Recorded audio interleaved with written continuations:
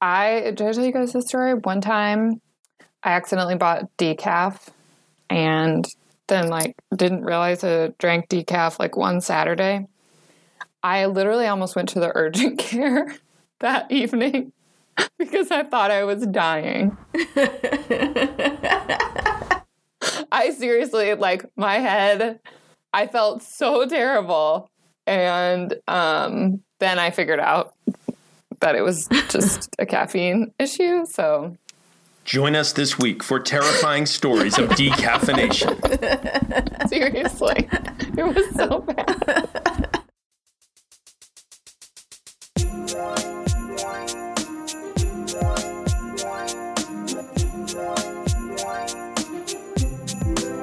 Hi, everybody, and welcome to the Compact Nation podcast. I am here just coming off Thanksgiving break with my colleagues. This is Emily Shields with Iowa and Minnesota Campus Compacts.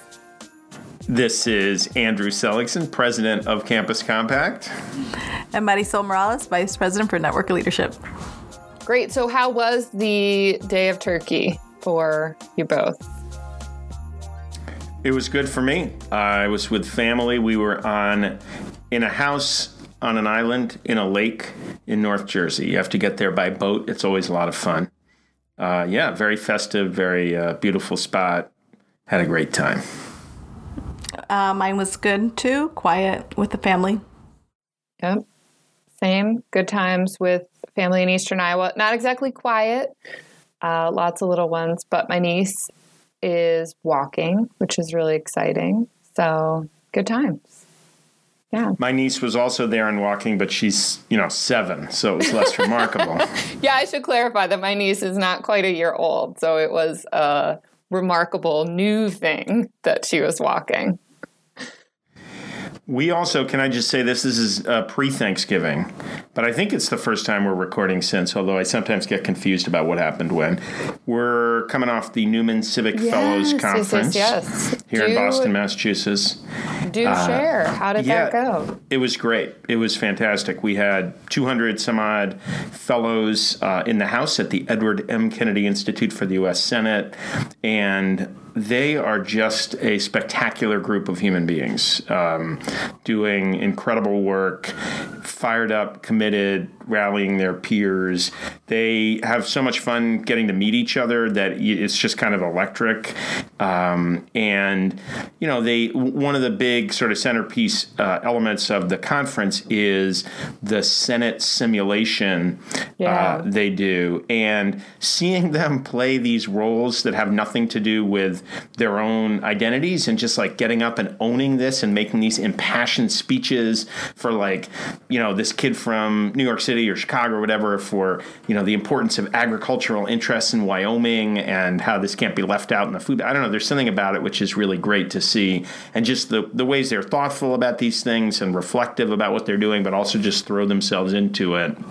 It was great. And we had Ken Reardon, our Ehrlich Award winner from last year, professor at UMass Boston, doing a kind of workshop on direct action organizing with them that was also really great, and the students appreciated that. And it was, one of the things we did was emphasize the theme of really thinking through, when do you sit down and negotiate? When do you stand up and fight? And how do you do those things, right, when you make those choices? So anyway, it was great. That's fantastic. I know we had 4 students from Iowa. I think a few from Minnesota also attend. Looking forward to hearing how it went for them. And nominations for that are open right now, right? They are compact.org. You can find out all the information about it. And so, yes, if you're a president or chancellor, nominate somebody. If you know a president or chancellor or know their email address or whatever, please encourage them to nominate. Every Campus Compact member institution is eligible to nominate one student. And we just love having the participation from all over the place and all different kinds of institutions.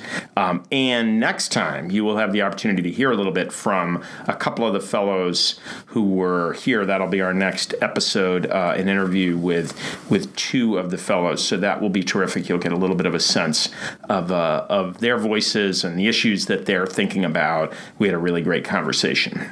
Yeah, that's great. And it is one per member campus. So I know a lot of our members here have their own internal process to kind of determine that one student that they want to recognize nationally and give kind of these great opportunities to. So it's an exciting time of year. And I don't know if we said it. Those are due next February.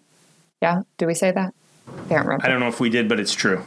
Yes, it is true. Just due next February. So you've got some time to figure out who that one outstanding student on your campus is. Great. Well, that's all wonderful to hear. So this episode for what we decided to do for kind of our segments is to mix it up a little bit. We're a few weeks out from the midterm elections, obviously a very important moment in our work with record turnout. We won't know specifically about college student turnout until sometime next year when the Institute for Democracy in Higher Education puts together all of their data where they're comparing the college student enrollment with voting records. But we do have good data on youth turnout and turnout in general. Wanted to reflect on that a little bit and talk about some bright spots. So from Circle, definitely going to know what that stands for. Circle. Oh, I've got it. The Center for Information. Circle? Yeah, Center for Information and Research on Civic Learning and Engagement, and they are also, like the Institute for Democracy in Higher Education, out of Tisch College at Tufts University. Right. So a great source for data, information, and resources at civicyouth.org. So they're a source for us of some information today about turnout. And they have estimated that 31% of eligible young people voted in the 2018 midterm elections. So that's everyone ages 18 to 29. But that is a significant jump from the last midterm election. So a lot to be excited about there, right? Yeah, it was 21%, the equivalent number in 2014. I think I might have said something wrong the last time we recorded because I think I mixed together student voting and youth voting. So the jump was from 21% to 31%, but that's still obviously a 50% increase, which, if you look at a lot of social indicators, you don't see 50% increases in anything from one cycle to the next. So it's a pretty amazing jump. And the other thing, Circle has done a bunch of analyses about the impact on outcomes of youth participation. And so it happens that in this cycle, youth split heavily for Democrats. One interesting thing is that has not been true typically, or even most of the time in recent years. So as recently as the last, 3 or 4 midterm cycles and presidential cycles, youth were split pretty evenly, Democratic and Republican. This time they went heavily for Democrats, and it was the deciding factor in a ton of races. And it was especially true, they have concluded, where you have high proportions of youth of color participating. That was the driving force. They had done an analysis of a Democratic primary race here in Boston. Ayanna Pressley knocked off a 10-term incumbent in the primary in September, and they did an analysis showing that kind of pockets of precincts where you had very high youth of color proportions went heavily for Ayanna Pressley, and that helped drive the outcome. And they did a similar kind of analysis at the county level for a bunch of places across the country and saw the same impact. So I think it's, again, less about which side wins, but I think it's a good sign or a good indicator for the future when young people turn out and have good reason to believe it made a difference. I think that's something that will turn people out. And again, from my perspective, when we see whether it's through action or through policy changes. So as an example, in Oregon, they've gone to automatic voter registration. I think that's great. It had definitely had an effect, especially apparently in rural white men turning out more. And because that was a group that's pretty disengaged from the electoral process, but having automatic registration. From my perspective, anything that gets people participating is positive. I would rather, whether you win or lose elections, believing that they actually represent the voice of all of us, I think is just an important part of the legitimacy of the process. So in this case, whatever it was that motivated young people to turn out, and again, we have some sense of some of the things, especially with college students, I think it's great that they can know that turning out made a difference in the outcomes of elections. Mm-hmm. Marisol, what would you attribute it to? Kind of what are you seeing? I know we'll get a lot of studies and, we'll learn a lot more officially going forward about why more people turned out, but I'm just curious what you've seen. I mean, I think, part of it is that you also had a record number of candidates who were women and people of color, LGBTQ, so much more diverse and representative of the nation as a whole. And so when you have that on the ballot, I think more people are willing to come out and participate. And so I think the representation that was on these ballots this year more than ever was also a driving factor in bringing people out to vote. I also think you're also seeing much more participation in terms of community actions and protests and marches and those sorts of things. And so those are all, I think, builders to participation in not just the ballot box, but in the community in general. Yeah, I think I'm seeing a lot more of those types of connections. We also had a student conference a couple weeks ago here, and I think I mentioned in the last podcast that all of the students that came to at least one of the sessions had voted in midterms. A lot had voted locally. For us in the past, that hasn't necessarily been the case. We've had a lot of students who are motivated to be involved in their communities in other ways, as volunteers and in doing different things like that, but haven't necessarily connected that to the political process. And it feels to me like that is changing a lot. Students are seeing the things they want to be different in the world as things that the political process needs to be a part of changing. Yeah, I think the two things that'll be interesting, I mean, one is, we're celebrating because it went way up. We're still talking about turnout of 31%. So there's an enormous opportunity to continue to push that number upward. And so hopefully we'll continue to see that. It always jumps in presidential cycles, so we'd expect higher turnout in 2020. But when 2022 comes around, will we see a dip back down or will we see a trend? The other thing that I think will be interesting to see is, historically, or at least historically, elected officials take seriously the interests of older people to a much greater extent than the interests of younger people because they vote in higher numbers.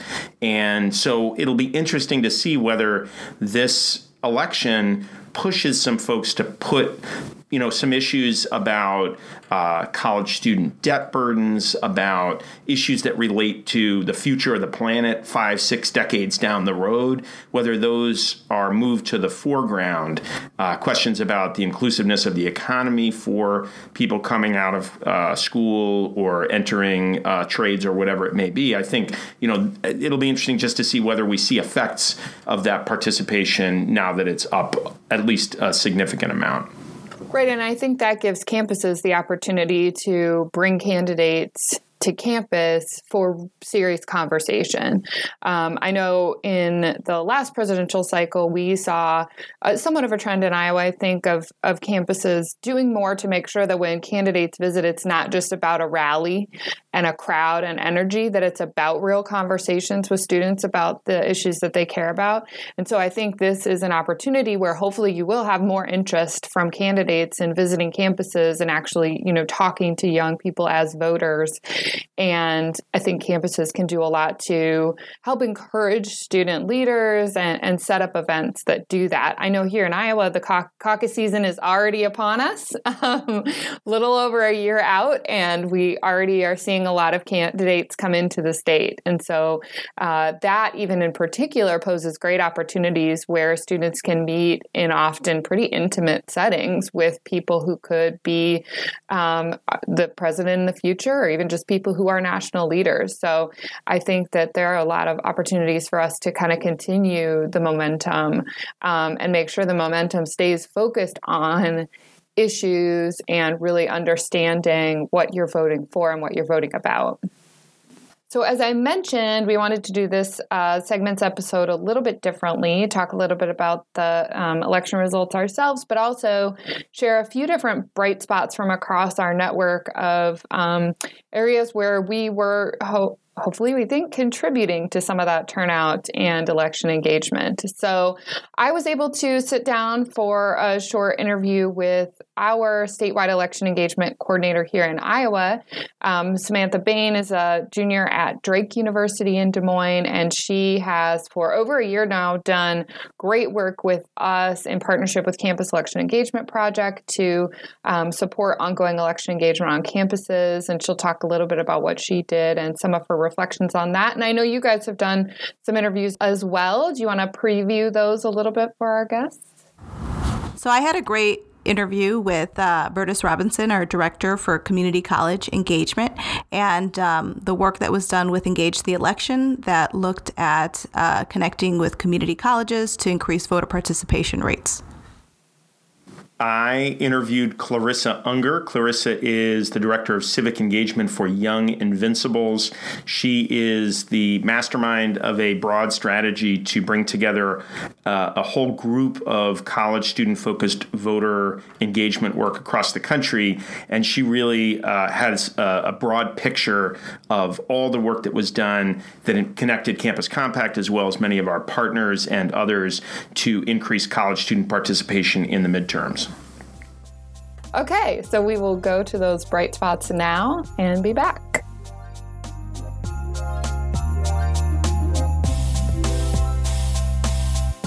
Well, hi, Samantha. Hi, Emily. Thanks for joining us. Thanks for having me. So, as you sit here more than a week after the election, reflect back on your experience a little bit doing election engagement statewide. What surprised you the most about this work that you kind of didn't expect?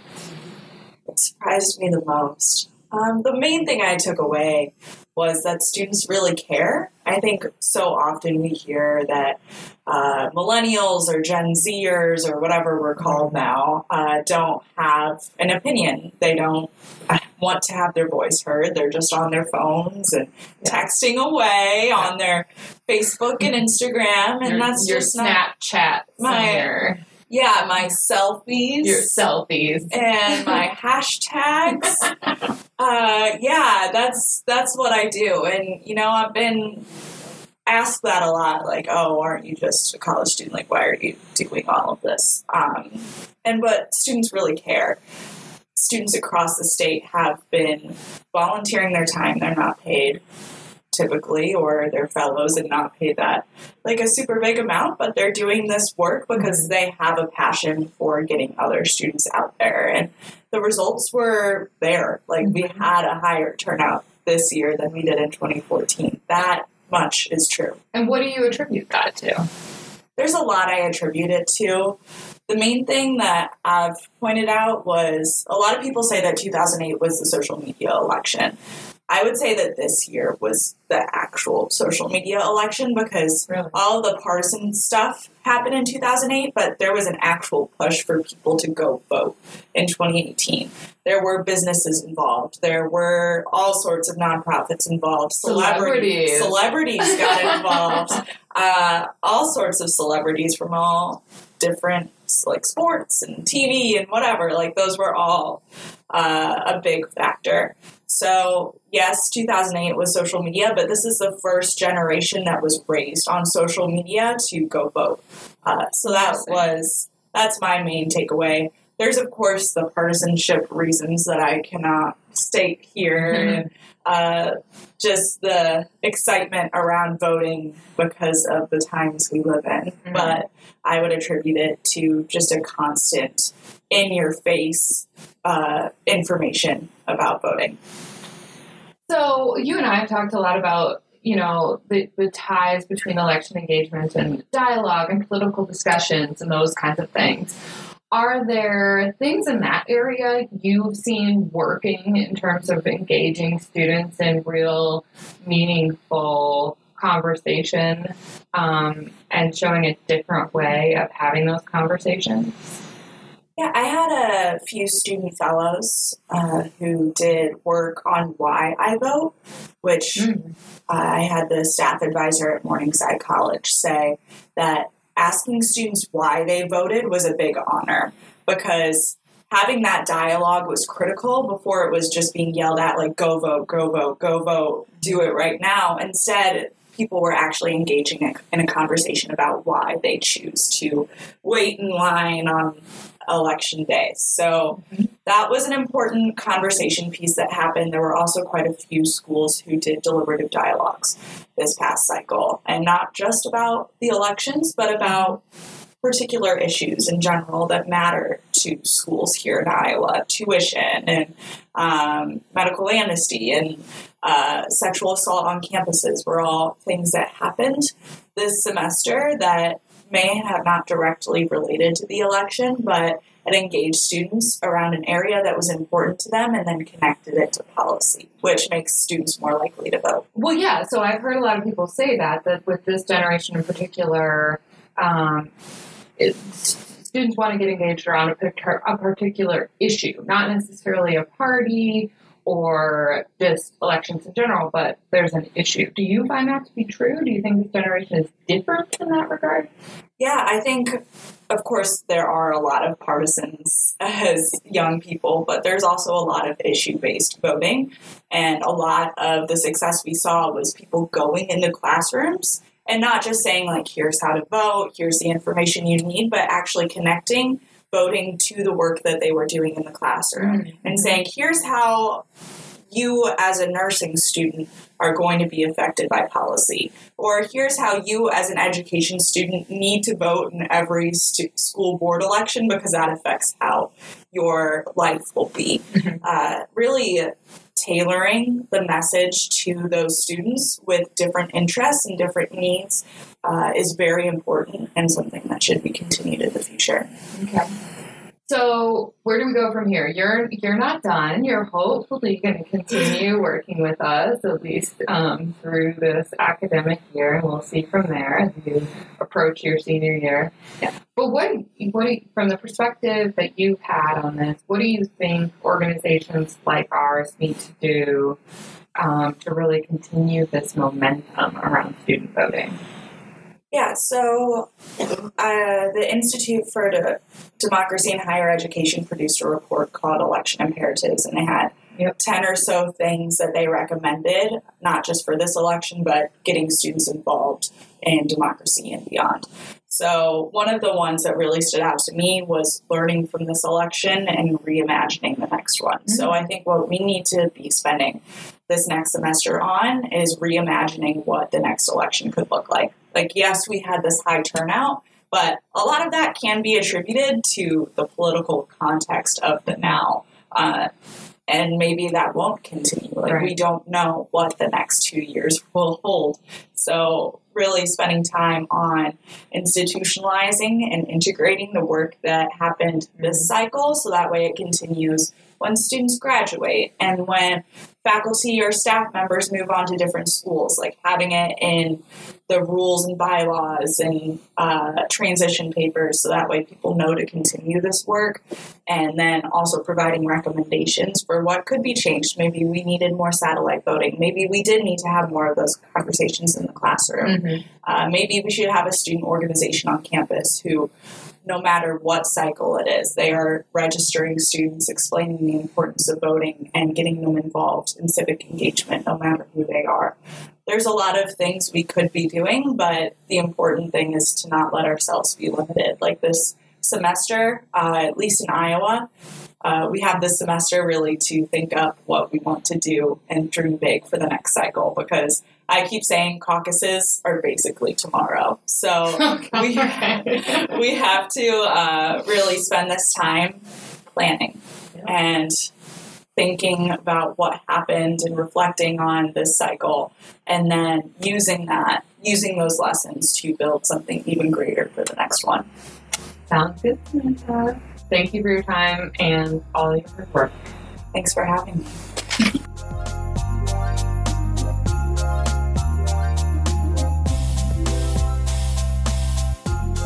So right now I'm with Vertus Robinson, our Director for Community College Engagement and Campus Compact. How you doing, Vertus?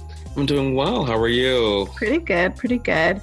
So in this podcast, we're doing a reflection on the election. So if you can talk to us about the Engage the Election project with community colleges that you worked in. So what's that all about? Sure.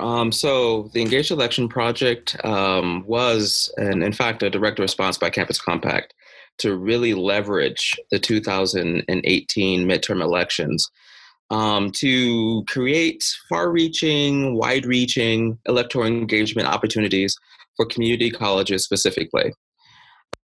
And many of the students that benefited from this project were first-generation, low-income, and students of color. And so the project was made possible by a nonprofit coalition that's called Students Learn, Students Vote Coalition, and also by Young Invincibles. And they gave us a grant. And we were able to give about 14 community colleges across the country small mini grants to support their electoral engagement and their voter engagement efforts. Many of those campuses typically do not receive anything to do their voter engagement efforts, is particularly for a midterm election. And we know that midterm election, the participation rate is really, really low, typically. So we wanted to really see what can happen if we supported these efforts just a little bit. I mean, we only gave just under $2,000. But what we saw is that little bit of money went a long way on these campuses.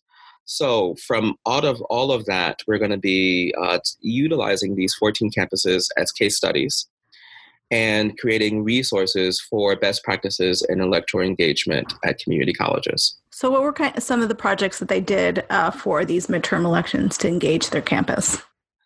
Well, first, they had to participate in a virtual dialogue series that came out of the National Office of Campus Compact. And they were just really talking about the civic power of community colleges in voter registration, voter education, and voter turnout.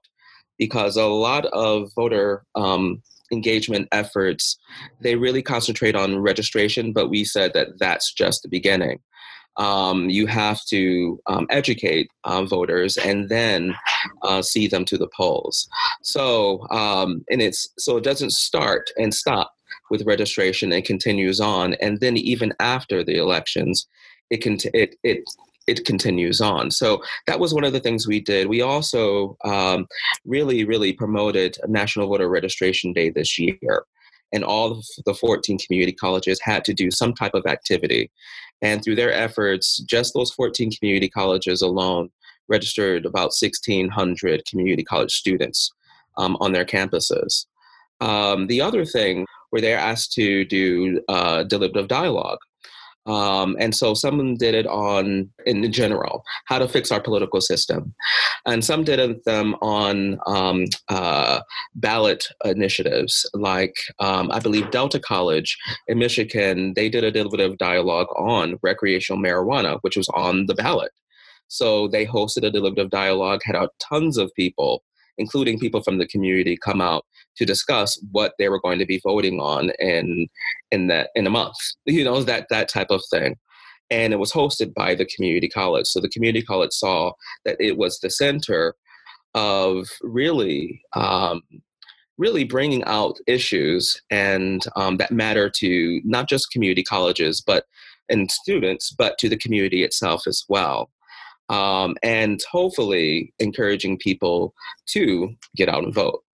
So there were other campuses that did some really unique things, like get out the vote parties and watch parties and things like that. I mean, there was one watch party in which in Texas, actually, in which 250 students came out in the evening. Now, community colleges, is really hard to get students in the evening because a lot of them work, a lot of them have families, and they spend the majority of their time in the community. Well, about 250 students came out to attend this party. And so, and a lot of that was supported by the grant that came from Campus Compact. So Those are just a few. I have more. And That's so, awesome. yeah, it was, I mean, and the majority of the people, particularly from Mesa Community College in Arizona, they said that because of the grant and because of this project, they did more activities and more efforts than they ever had before, even during a presidential election. Nice. And do you feel like this is a good momentum for those community colleges to keep on going with this type of civic engagement work? Yeah. Oh, yes. In fact, one of our project coordinators at Johnson County Community College in Kansas said that, she was so inspired that even without any money next year, like she's planning on really kicking up the voter engagement effort. And it's not even a presidential year next year. And so even without money, this really influenced to say, we can really do this, and we should. And many students were coming back afterwards, even after the election, saying, thank you. Thank you for doing this. Without, this influence, without this encouragement and empowerment, I probably would not have voted this year. And I'm sure they've seen an increase in their own student participation in going to the polls as well. Of course. And we can only know that when we get the NSOLV data back to see exactly how many students. But, as and it probably will be talked about in this podcast, I mean, we saw an increase of over 10%. And a lot of them, I'm not saying is all due to the Engage the Election Project, but efforts like this that were going on across the country really helped that happen. And I have to believe that we're going to see a definitely increase, particularly at community colleges where, even though there was not a presidential candidate, those elections really mattered to those students that lived in the communities in which they voted in this year. Right. Absolutely. Well, thanks so much, Virtus, for sharing a little bit about Engage the Election and the work that's happening around civic engagement at community college campuses. I think it's really important as we move forward to continue these efforts and really continue to build participation in our democracy. And this is an example of that. So thanks so much for sharing. Thank you.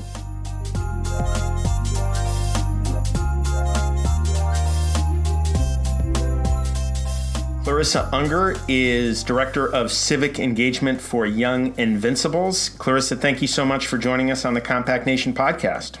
Thank you, Andrew. It's great to be here. So I know that Young Invincibles played a big role in helping to drive record turnout among young people and really strong participation from students across the country. And I wonder if you could just tell us what was that work? What did Young Invincibles do to help produce such a good outcome in this midterm election cycle? Yeah, well, first I'll just real quickly share a little bit about Young Invincibles. So we are a nonprofit organization that is based out of DC but has regional offices across the country. And our mission is to help expand economic opportunities for young adults 18 to 34 and elevate the voices of young adults in the political process. So we work on a number of different issues, one of them being civic engagement.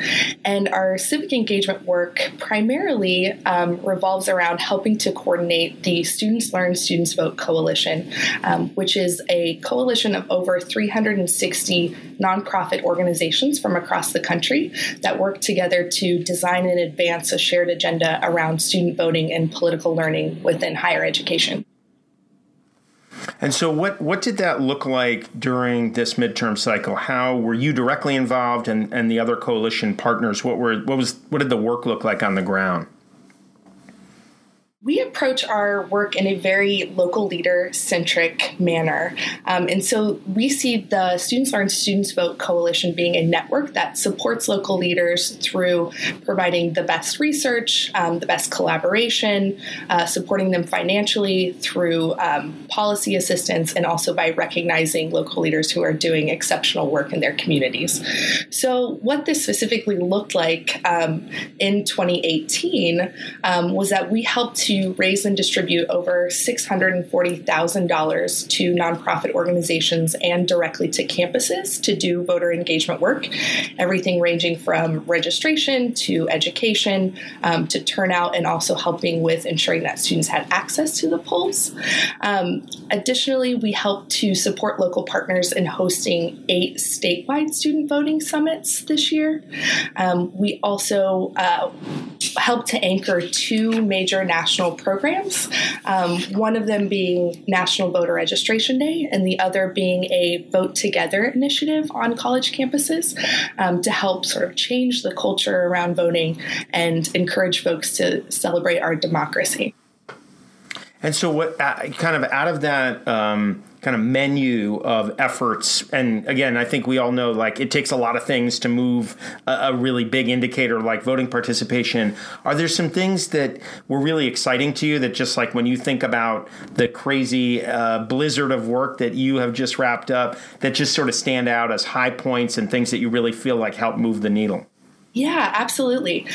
So I would point first to National Voter Registration Day. We saw an incredible increase of campuses participating in National Voter Registration Day this year. So in 2014, only 39 campuses across the country held an event on National Voter Registration Day.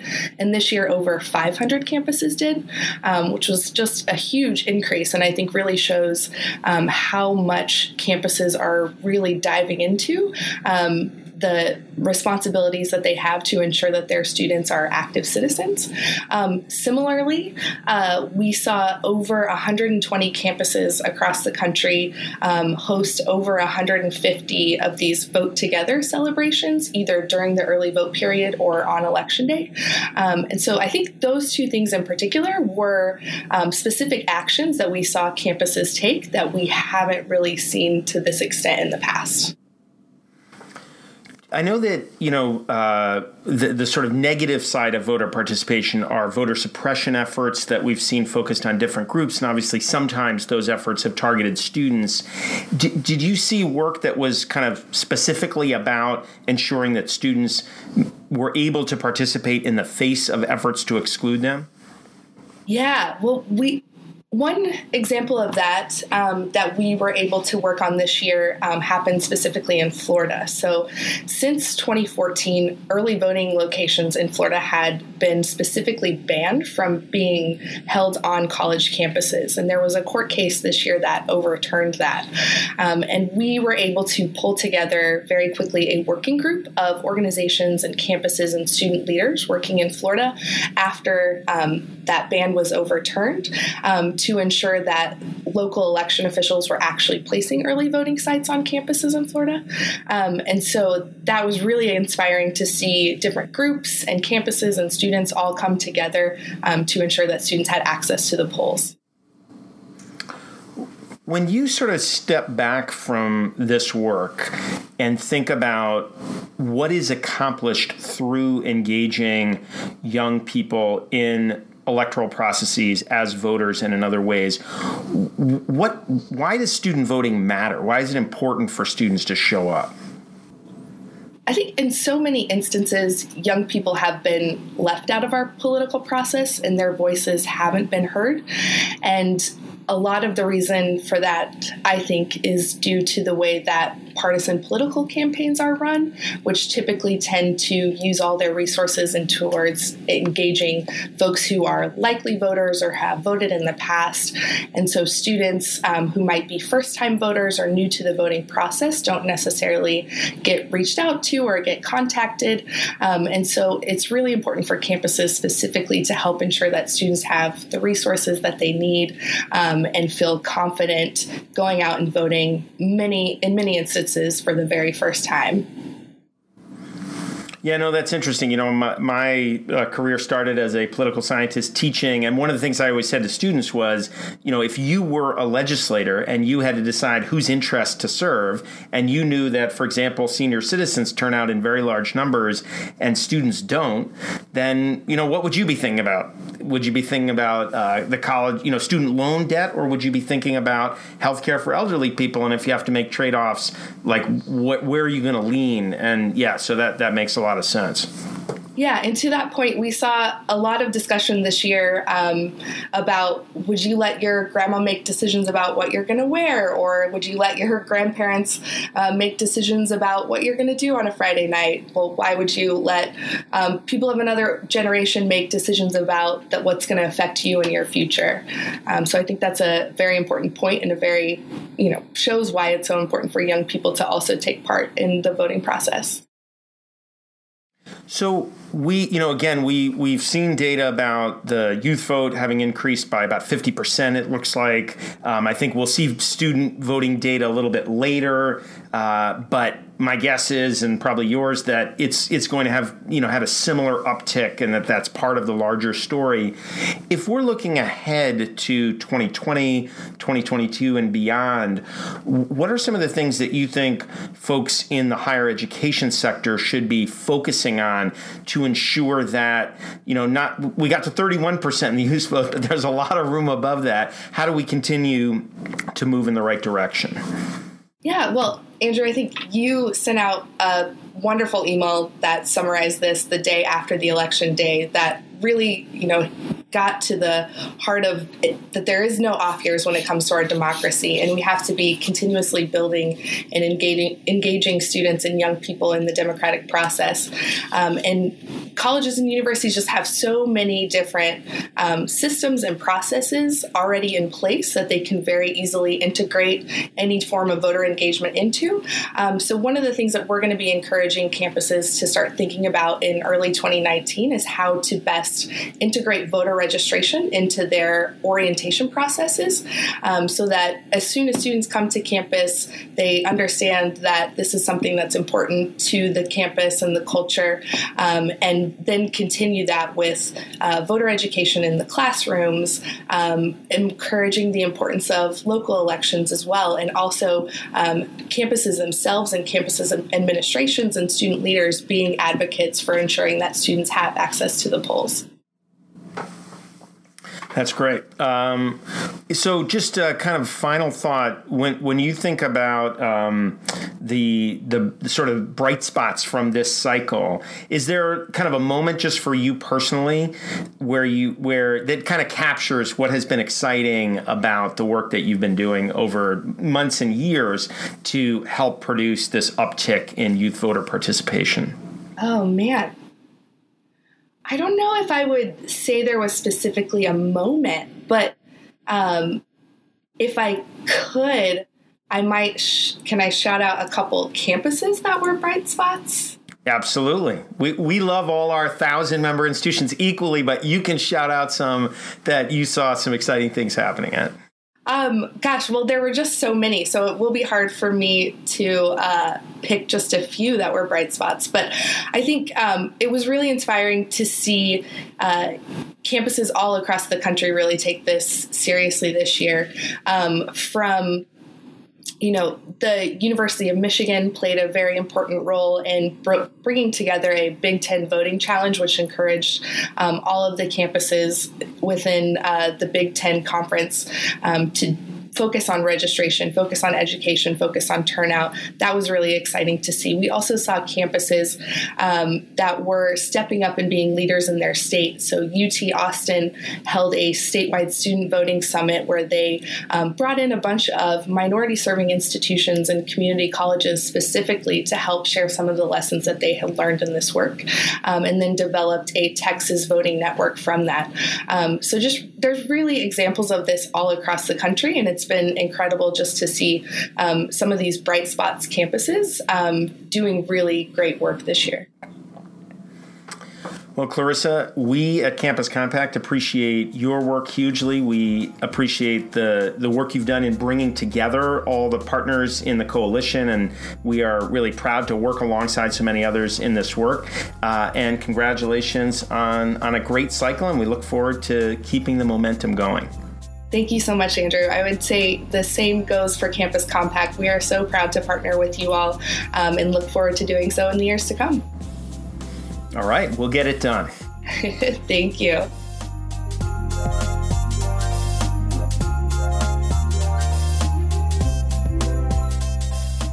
All right, everybody, thanks for listening in to those quick bright spots from across our network. There is so much going on that's really focused on getting students more involved in our political process. But that's not done.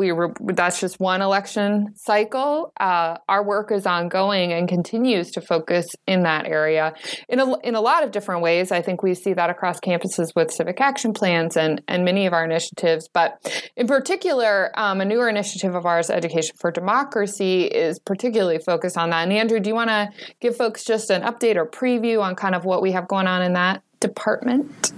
Absolutely. Yeah, Education for Democracy, as you just said, Emily, is about building on exceptional work that's been going on across our network to engage students in democracy, in elections, in deliberation.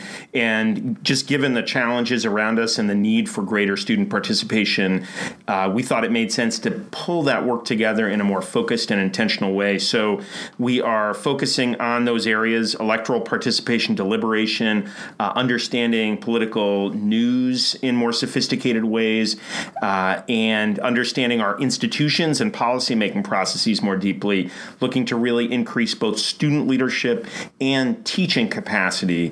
And so we're building a set of tools and resources, including an online open educational resources platform that we're calling the Democracy Learning Channel, to position our member institutions to work more effectively across the curriculum and integrating learning for democracy into courses and programs, as well as building programs in the co-curricular space that will help create the kind of campus climates that we know motivate students to be thinking and acting in democratic ways, both during election seasons and also more generally.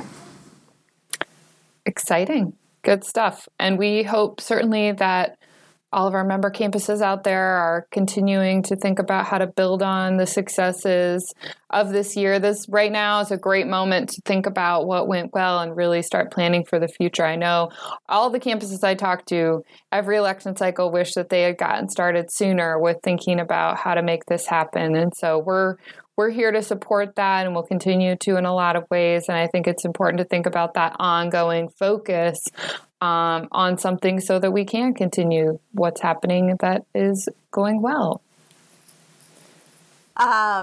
So yesterday was Giving Tuesday, and this year's Giving Tuesday funds are dedicated to our Education for Democracy project and specifically our Newman Civic Fellows. So if you like the podcast and like the work that's going on with Campus Compact, we encourage you to donate between now and December 31st.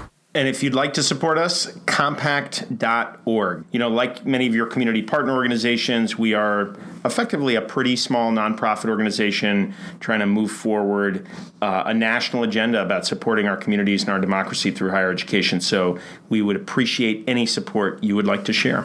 Yeah, if nothing else, if you've enjoyed the podcast, throw a few bucks our way. I mean, this amazing service is coming your way free. Free from Campus Compact. And I've just learned in a up-to-date bulletin, there's a donate button on every single page of our website. So you can just stumble in to any page, bottom of the page, donate button, compact.org/anything. Couldn't any be kind easier. of thing could come after it. Could not be easier.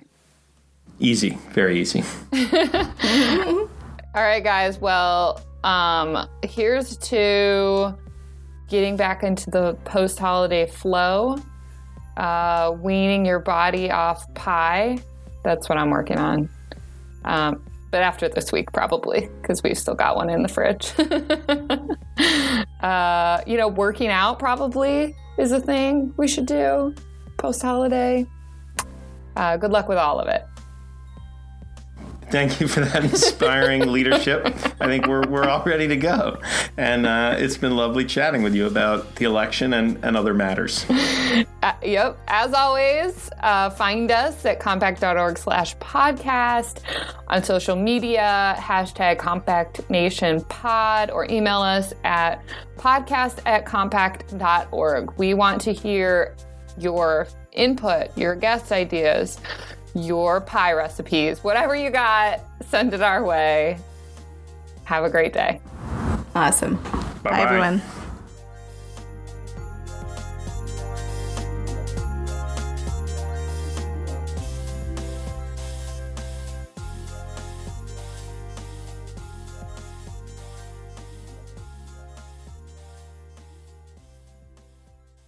The Compact Nation podcast is produced by Molly Leeper, Communications Manager for Campus Compact. Campus Compact is based in Boston, Massachusetts, and has over 1,000 member colleges and universities across the country and beyond. If you want to learn more about Campus Compact, visit us at compact.org. You can send your comments, questions, and show ideas to podcast@compact.org or find us on social media with #CompactNationPod.